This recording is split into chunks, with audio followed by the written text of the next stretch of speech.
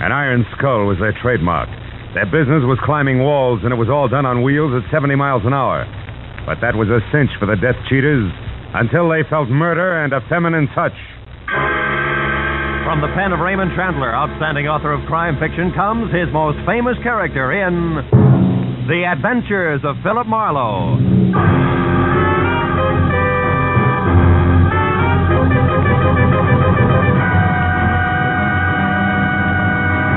Now, with Gerald Moore, starred as Philip Marlowe, we bring you tonight's exciting story, The Feminine Touch.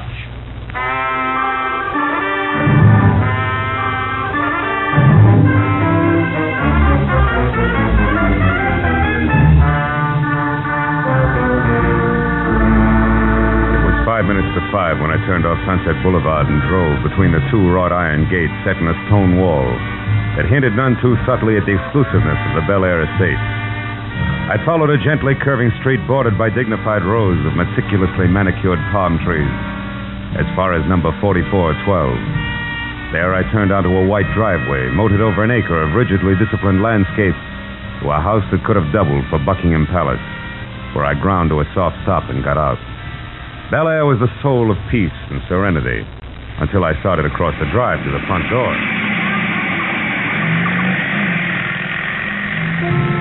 A motorcycle, jet-propelled by a black-haired lunatic in a leather jacket with a blonde beauty riding behind him. The handlebar missed goring me by inches.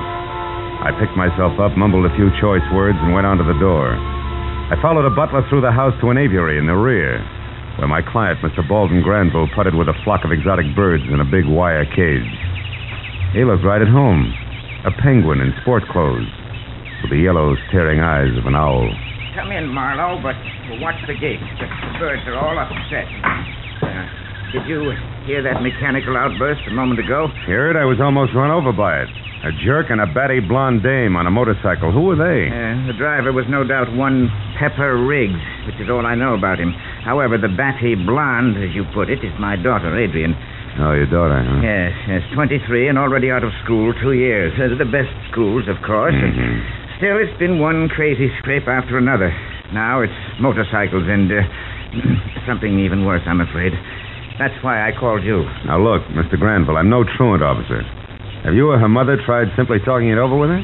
We lost her mother in 33, and Adrian refuses flatly to discuss things with me. I've tried everything from bribery to threats. How about trying to be a father? I'm 20 years late for that.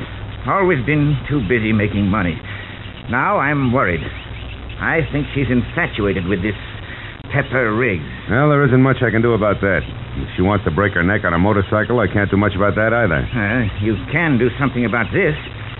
It came to me in this morning's mail. Adrian hasn't seen it yet. Oh? Keep your daughter out of our hair.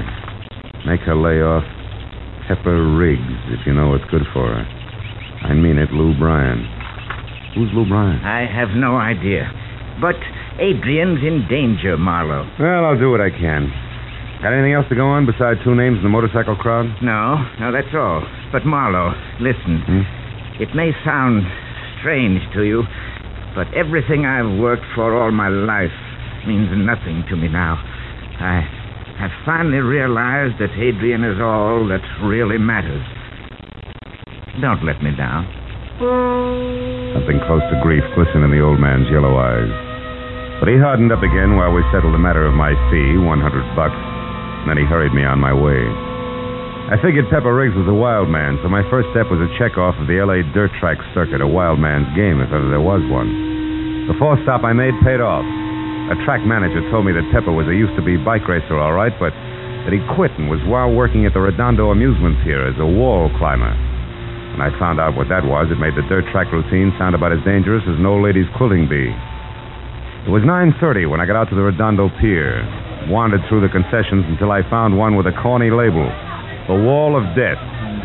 It looked like a barrel, 30 feet in diameter and 20 feet high, with a grandstand over it and a picture poster in front listing hair-raising shows, 8, 10, and 12 p.m., featuring Pepper Riggs, the Death Cheater, with lovely Mickey North, and smiling Lou Bryan, the one who had written the letter to my client. Whatever Adrian Granville was mixed up in, the answer was here. I walked around the big barrel to a shed in the rear. The light was on, so I went to work. Hiya. Looking for somebody? Yeah, you're Pepper Riggs, aren't you? My name's Marlowe of High Spot Magazine. I've got a feature lined up on your act. Spare a minute? Sure. You can talk while I finish shaving. Shoot. How fast do you travel around that wall? Flip under 60 and you drop. It's no life for sissies, buddy. Any little thing goes wrong up there on the wall and it's curtain. Figures. Is this your bike here? Yeah, the one with my nameplate on it there. Uh-huh. I see you carry a little iron skull tied to the handlebars.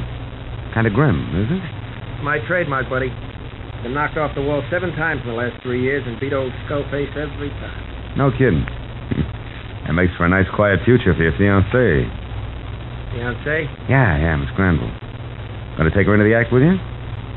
Could be, buddy. Could be. What do your partners think of that? The girl, Mickey North, and Lou Bryan, I mean. Is there going to be room for everybody? You know something, pal? I don't think there is a magazine called High Spot. Really? I better make a note of that. Yeah. Adrian warned me your old man be sending a private eye around. So now that I've caught your act and it's corny, I've got a message for you. Lay off, because Adrian's old enough to know what she wants. No, kid. And I've got one for you, Screwball. See that she lives long enough to enjoy it. Get out, you...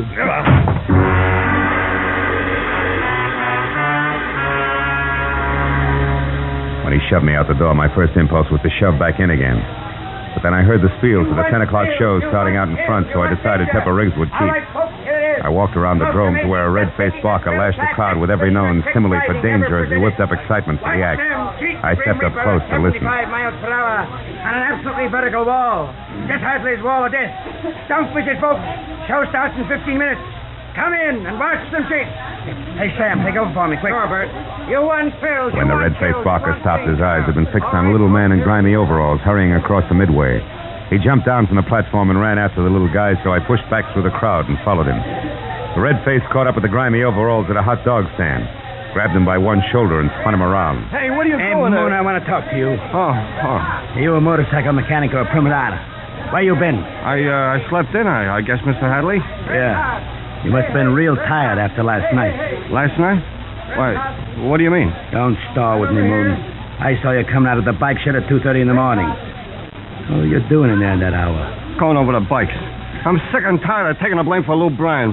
He's holding back. He says it's because his bike ain't right, but that's not true. He's turned yellow, that's what, and I'll prove it, too. Shut up. Keep that kind of talk to yourself. Oh, but it's true. Pepper told him the same thing. Lou Bryan's lost his nerve, and he's holding back. Those bikes are identical. Same make and same model. They're both in tip-top shape. And I'm through taking the blame for a guy that's turned yellow. What do you have, man? Want something, Jess? Yeah, a couple of coffees, Bud. You, mister? Yeah, a hot dog. Nothing on it. Yes, sir. Right up. Now, listen, Moon. You're a good mechanic. I don't want to fire you, but there's trouble cooking around my show, and I don't like it. Here you are. Oh, thanks. Oh, sure there's going to be trouble. You're blaming me, but you ought to blame that dizzy blonde that Pepper's mixed up with. That Adrian Granville. She's the Hey, you, Big Ears. Huh? This is private conversation. What are you tuning in for? Pass the mustard, little man, and keep your greasy thumb out of it. You got secrets, you ought to know better than to broadcast them. Yeah. Thanks for the advice. Yeah, go soak your head in it. Skip the coffee, Bert. Your place is crawling. So long, Big Ears.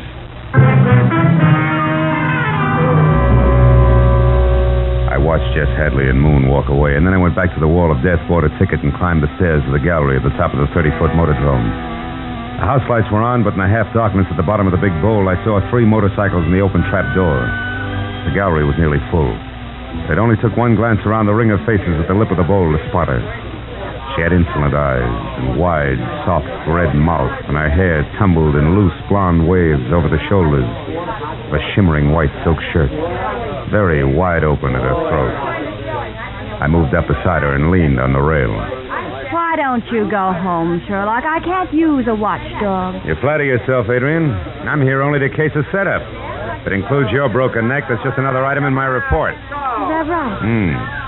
Well, you're pretty, so I'll make it real easy for you. The setup's simply this. I like to go fast. Motorcycles do that for me. So does Pepper Riggs. That satisfy you? Not quite. You got the curves, baby, but somebody else has the angles. Meaning what? Well, these professionals might resent an amateur moving in. What makes you think I'm an amateur, Mr. Marlowe? I'll compete with dear little Mickey North on any basis, curves or angles. I got Pepper, didn't I? Now I'll have her spot in the show, if I want. How does all this set with Lou Bryan? Lou's excess baggage with Strickland. Pepper's been carrying the whole show for weeks. Oh, there go the house lights. So it's been nice, Sherlock, but that makes it time to run along, doesn't it? No, I think I'll stick around, honey, whether you like it or not. Suit yourself. But don't stick too close. You might get run over. When a floodlight over the center of the drome flashed on and filled the deep bowl with a dead white glare, the performers climbed through the trapdoor in the bottom, closed it behind them, and mounted their bikes. With the first roar of the motors, Adrian gripped the railing and stared down, her eyes glistening with fascination. And now, Jess Hadley presents the Dust Cheaters in a hair-raising exhibition of riding skills, performed at 70 miles an hour on a vertical wall, starring Pepper Riggs with lovely Mickey North and smiling Lou Bryan. It was Lou Bryan who led off, starting slowly at first, around and around the sloping base of the bowl. Pepper Riggs watched him for a moment, then looked up, waved at Adrian, and grinned, while Mickey North glared straight ahead. There was no smile on smiling Lou Bryan's face either as he whirled faster and faster around the drome. The bowl began to tremble with every revolution as the speeding motorcycles raced over the boards and rose higher and higher on the vertical wall until finally it was only 5 feet from the rim. Then suddenly from somewhere a black smear trailed out on the white under the tires. A smear that grew with every turn. It was oil. A second later it happened. The back wheel skidded. The bike squirmed out of Lou Bryan's control like it was something alive, and then it fell.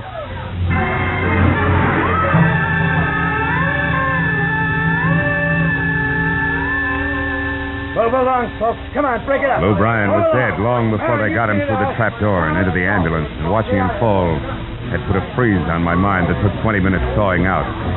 But when the fundamentals of addition went to work again, I started looking around, and just in time to see Moon, the mechanic, barreling a 1930 Flivver for all it was worth, out of the parking lot and heading for the highway, lights out. I ran to my car, piled in to take after him, when something long and yellow smashed into my bumper. Can't you see where you're going? You took the words right out of my mouth, Adrian. You timed it perfectly, didn't you? Timed what perfectly? That block. So Moon, your grease monkey assistant, could put a few miles behind it. Adrian, what happened? Marlowe. Yeah.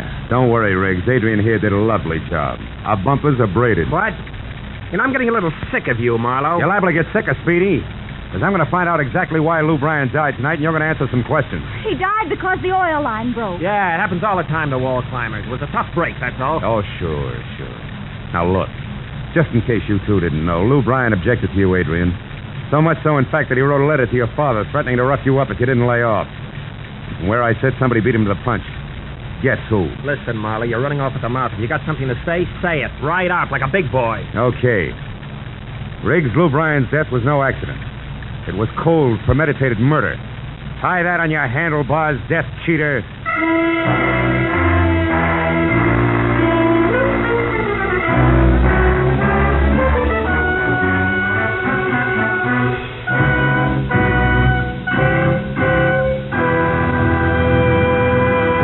In just a moment, the second act of Philip Marlowe. But first, the greatest jackpot in the history of radio, $54,000 in prizes and cash, awaits the CBS listener who can solve the mystery of the Phantom Voice on our Saturday night Sing It Again show. $25,000 may be yours in solid cash, plus $29,000 in marvelous prizes. There's also a host of splendid smaller prizes waiting for you listeners who can crack the riddle song. So be around for Sing It Again tonight when it comes to you for a full hour on most of these same CBS network stations. Now, with our star, Gerald Moore, we return to the second act of Philip Marlowe and tonight's story, The Feminine Touch.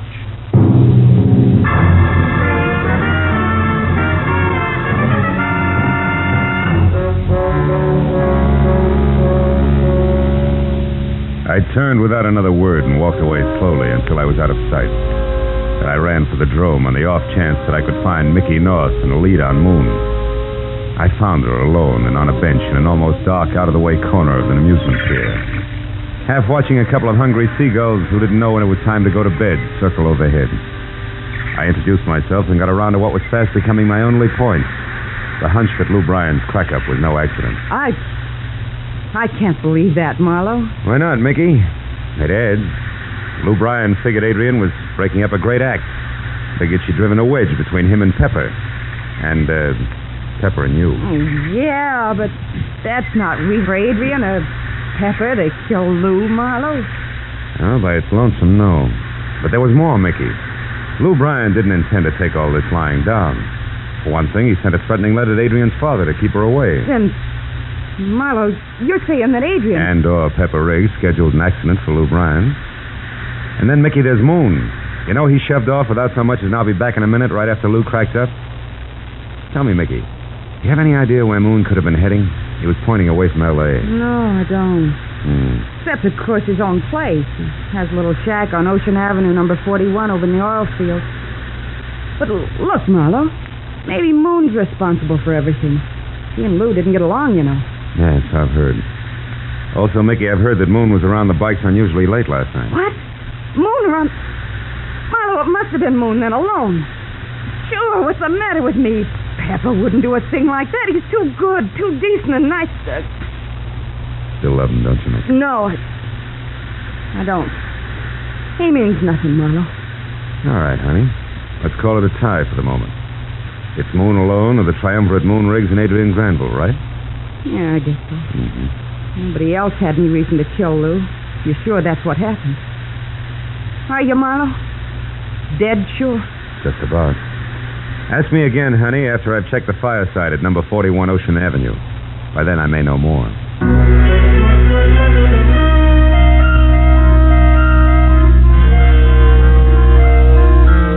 When I got back to my car, Adrian's convertible was gone. And the pleading that had been my right fender, which said that she'd left in a hurry, cost me 10 minutes of stress and strain before my front wheels would turn in either direction without chewing rubber.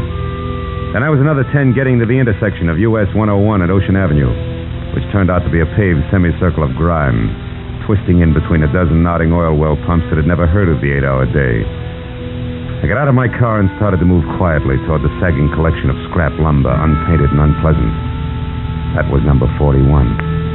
When the sudden splash of a pair of headlights sweeping my way fast sent me sprawling for cover without so much as a reason why. I was glad that I had, because it was yellow, long, and convertible, and behind the wheel and alone, Miss Adrian Granville. I took that as my cue to stop sleuthing and start worrying about a guy named Moon. I moved up to his shack in a hurry. When it showed no light and no answer to my loud knock, I closed one hand tight around the .38 in my pocket and the other over the knob on the door, which wasn't locked. Inside, there was only shabby furniture of discarded linoleum, and in the middle of the wall opposite me, another door half open. I started for it, and what I could almost feel was going to be the too quiet form of the elusive mechanic. And the sound behind me that was not the work of the wind brought me to a dead stop. Move 1 inch, mister, and I'll kill you. And to think I was worrying about your health. You shouldn't have bothered. I feel fine. But you won't if there's any monkey business. I'll drop your gun. Come on, fast. That's better. Now, what are you doing here? Wondering why you were dumb enough to let that Granville brat talk you into murdering Lou Bryan for a price? You're off your rocker, fella. I didn't drop Bryan. I got no money from the baby or only Gab. Gab that kept me from packing and getting out of here. That's a lie. I've got a photostat of a check for $10,000 that's made out to you and signed by Adrian Granville. Turn on the light, Buster. Look for yourself. Check for 10 grand? Yeah. I don't figure how my name could get out. Hey, this ain't no check. Oh, my mistake. Here, it is, and more. Okay. Don't come on, get up. Again. I'll tell you the truth, honest. We'll see. First verse. You didn't kill Bryan, why are you running? Because Lou and I didn't get along, and just Hadley knows that I was around the bikes last night. So what? Well, so sometimes people start putting things together too fast. It gets other people in trouble. I know it's happened to me before. 5 years once on a lousy frame. How unfortunate. Yeah, but... What about Adrian Granville? What's she want with you, Moon? I don't know, unless she belongs to the lady's handkerchief I found near the bikes last night. Did you say it was hers? We didn't get that far. She ran off when we heard your car turn off from the highway. That's how come I got the drop on you. That figures. But what doesn't figure, Moon, is why you're still holding back. Well, so maybe we ought to bounce the mechanic around some more, huh? What do you say? No, Moon, come on, do we keep this up? You're going to talk? Talk! No, please. All right. Quit, will you let me alone? I'll tell you everything. Lou was always beefing at me. Whenever Pepper called him yellow for not riding right, he took it out on me. Said I didn't keep his bike in shape. So I decided to do... So what? What's the matter? Outside. There, Marlowe. The gun. No!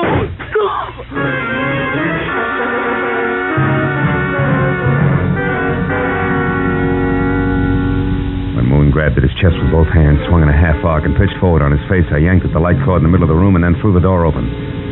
The only noise I heard was the starting roar of a motorcycle about 50 feet away. I forgot about being careful and ran out into the street and toward what was fast becoming an increasingly smaller silhouette of I couldn't say who. When I returned to the shack and found Moon dead, I ran for my car, piled in, and kept a heavy foot on the gas until I was back at the amusement pier where I figured I might find the team of Granville and Riggs standing around like nothing had happened. When I got there, I found just that. Out on the pier was Miss Moneybags herself, walking slowly away from Pepper and Mickey and toward the hot dog stand. When I was next to her and about ready to grab on and start yelling cop, I saw something else. Something that didn't sink in right away. It was a tiny iron skull on an iron chain, swinging from the gold charm bracelet she wore on her right wrist. If you're taking inventory, Marlowe, make it fast, will you? The next show starts in a couple of minutes, and I'm going on in Lou's place, and I don't have... That trinket there on your wrist, Adrian, it's a miniature of the one Pepper has on the handlebars of his bike, right? Right. It's his trademark. But what about it? Does that hang all of us? No, it just hangs one of us, if I'm right. Goodbye.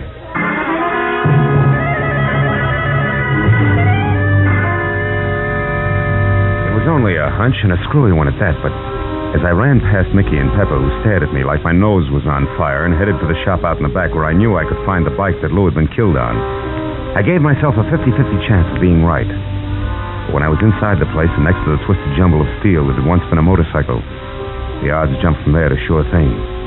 Because when I passed my fingers over the chrome handlebars, I found that they were not smooth all the way. And the next second I knew more. I was not alone. I jumped from the bike, reached for my gun, and wheeled around the wrong way. Oh!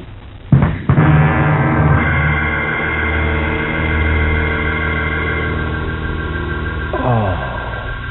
When I started back for this world, there were only two things in it. One, a sharp, searing pain the length of the right side of my face, and the other, the crazy thought that since I was still alive, I had to get to the drome and stop Adrian Granville before murder happened again.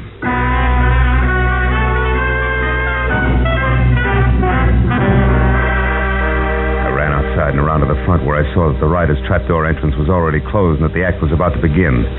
Then as I heard the motors roar and a voice announced that Adrian and Mickey were going to ride together, I spotted Jess Hadley at the top of the stairs that led onto the spectator's balcony. I took the dozen steps up to him two at a time, and as the house lights faded and the floods over the riders came up, I grabbed him and shouted that we had to stop the act while the bikes were still only getting underway, or Jess would get star billing again. What are you talking about, Marlowe? Murder, Hadley. How can we stop those bikes? I don't know, Marlowe. They can't hear a thing down there. Well, it'll have to be something they can see. Get to the house lights, Hadley, and turn them up. I'm going to shoot out the overhead flood. No, Marlowe. You pile the girls up. Get going, Hadley. I'm going to shoot. No, Marlowe. Stop!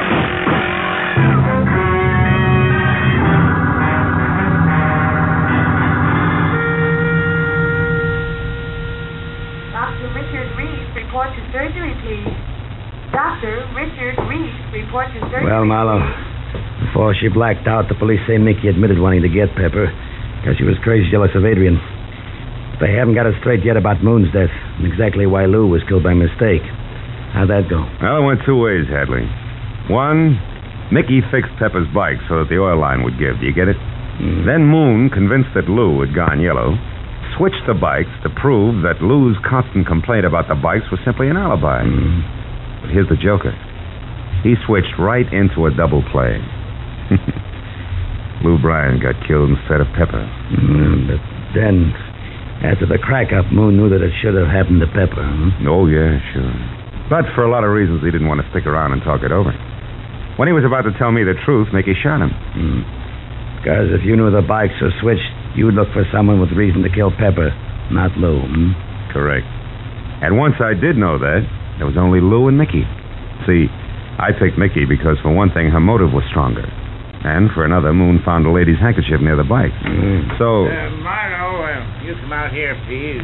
All right, Mr. Granville. See you, Hadley. Yeah, Marlowe. Catch the act some night when we play it straight. Still a good show. Well, I'm a lucky man, Marlowe. The doctor says Adrian's going to be fine in a few days. She wants to see you now, but it can only be for a moment, you know. Frankly, Mr. Granville, a moment's about all I can take. I don't exactly like your daughter. Now, Marlowe, none of that, please. The poor child's not well. Besides, she wants to apologize to you and give you my check for $100. Now, go on, boy. Go on. She's calling for you. Okay. Hello. Marlowe, I want to ask you a question. And of course, apologize. I'm sorry. What's the question? The iron skull on my bracelet. What did it mean to you? Oh, well, it was a reminder that Pepper had one dangling from the handlebars of his bike. And that if Moon had switched bikes, which was a wild thought at the time, that which was called Lou's bike would have a worn spot on the chrome handlebars where the iron chain had rubbed. And it did. Now my turn. You told Pepper, and in particular Mickey, that I was all excited about something, didn't you? Yes. Why do you ask, Bill? Because I was wondering how Mickey knew where I was so that she could come down and play Crown the Private Detective. Oh, Phil, she could have killed you. Yes. But then when she didn't, I could figure that she'd given up and only wanted time. To crash her motorcycle into mine when we were high on the wall. Is that it? Yeah, that's it, all the way around. Now, if you please, my check and goodbye. Check? Yeah. Oh, yes. Here it is, and for all that you've done for me.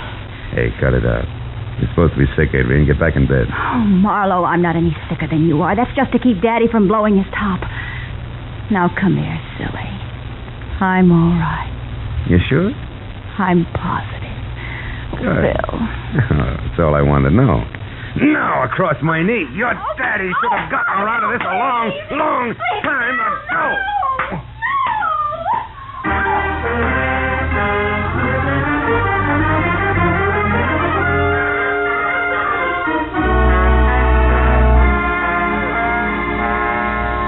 I kept swatting her where I figured it would do the most good, until Daddy, 2 doctors, and a nurse came in, and then I recommended that my client consult a child psychologist for his daughter and a full-grown one for himself, and I left.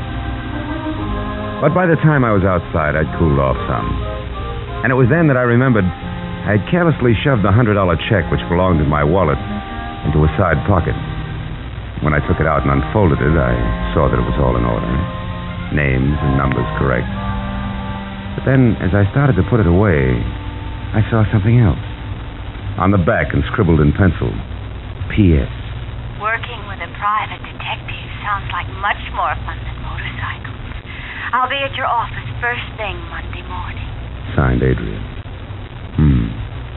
I turned around and started back for the hospital. This was not going to be.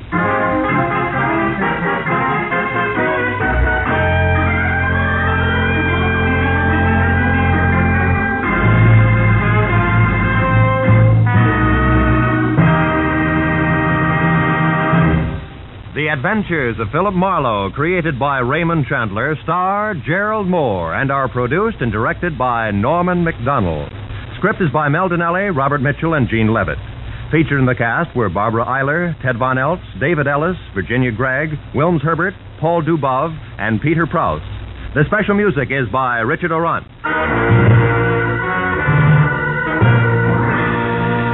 Be sure and be with us again next week when Philip Marlowe says...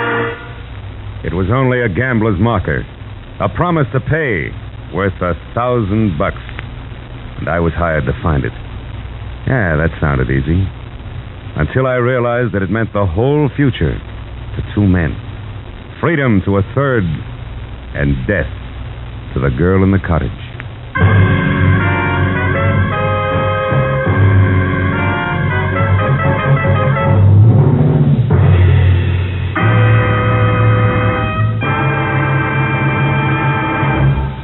Sunday will be Mother's Day, and the boy with the neighbor's prize rose in his lapel and a box of cigars under his arm will be Mrs. Benny's little boy, Jack, ready for his idea of a proper Mother's Day celebration.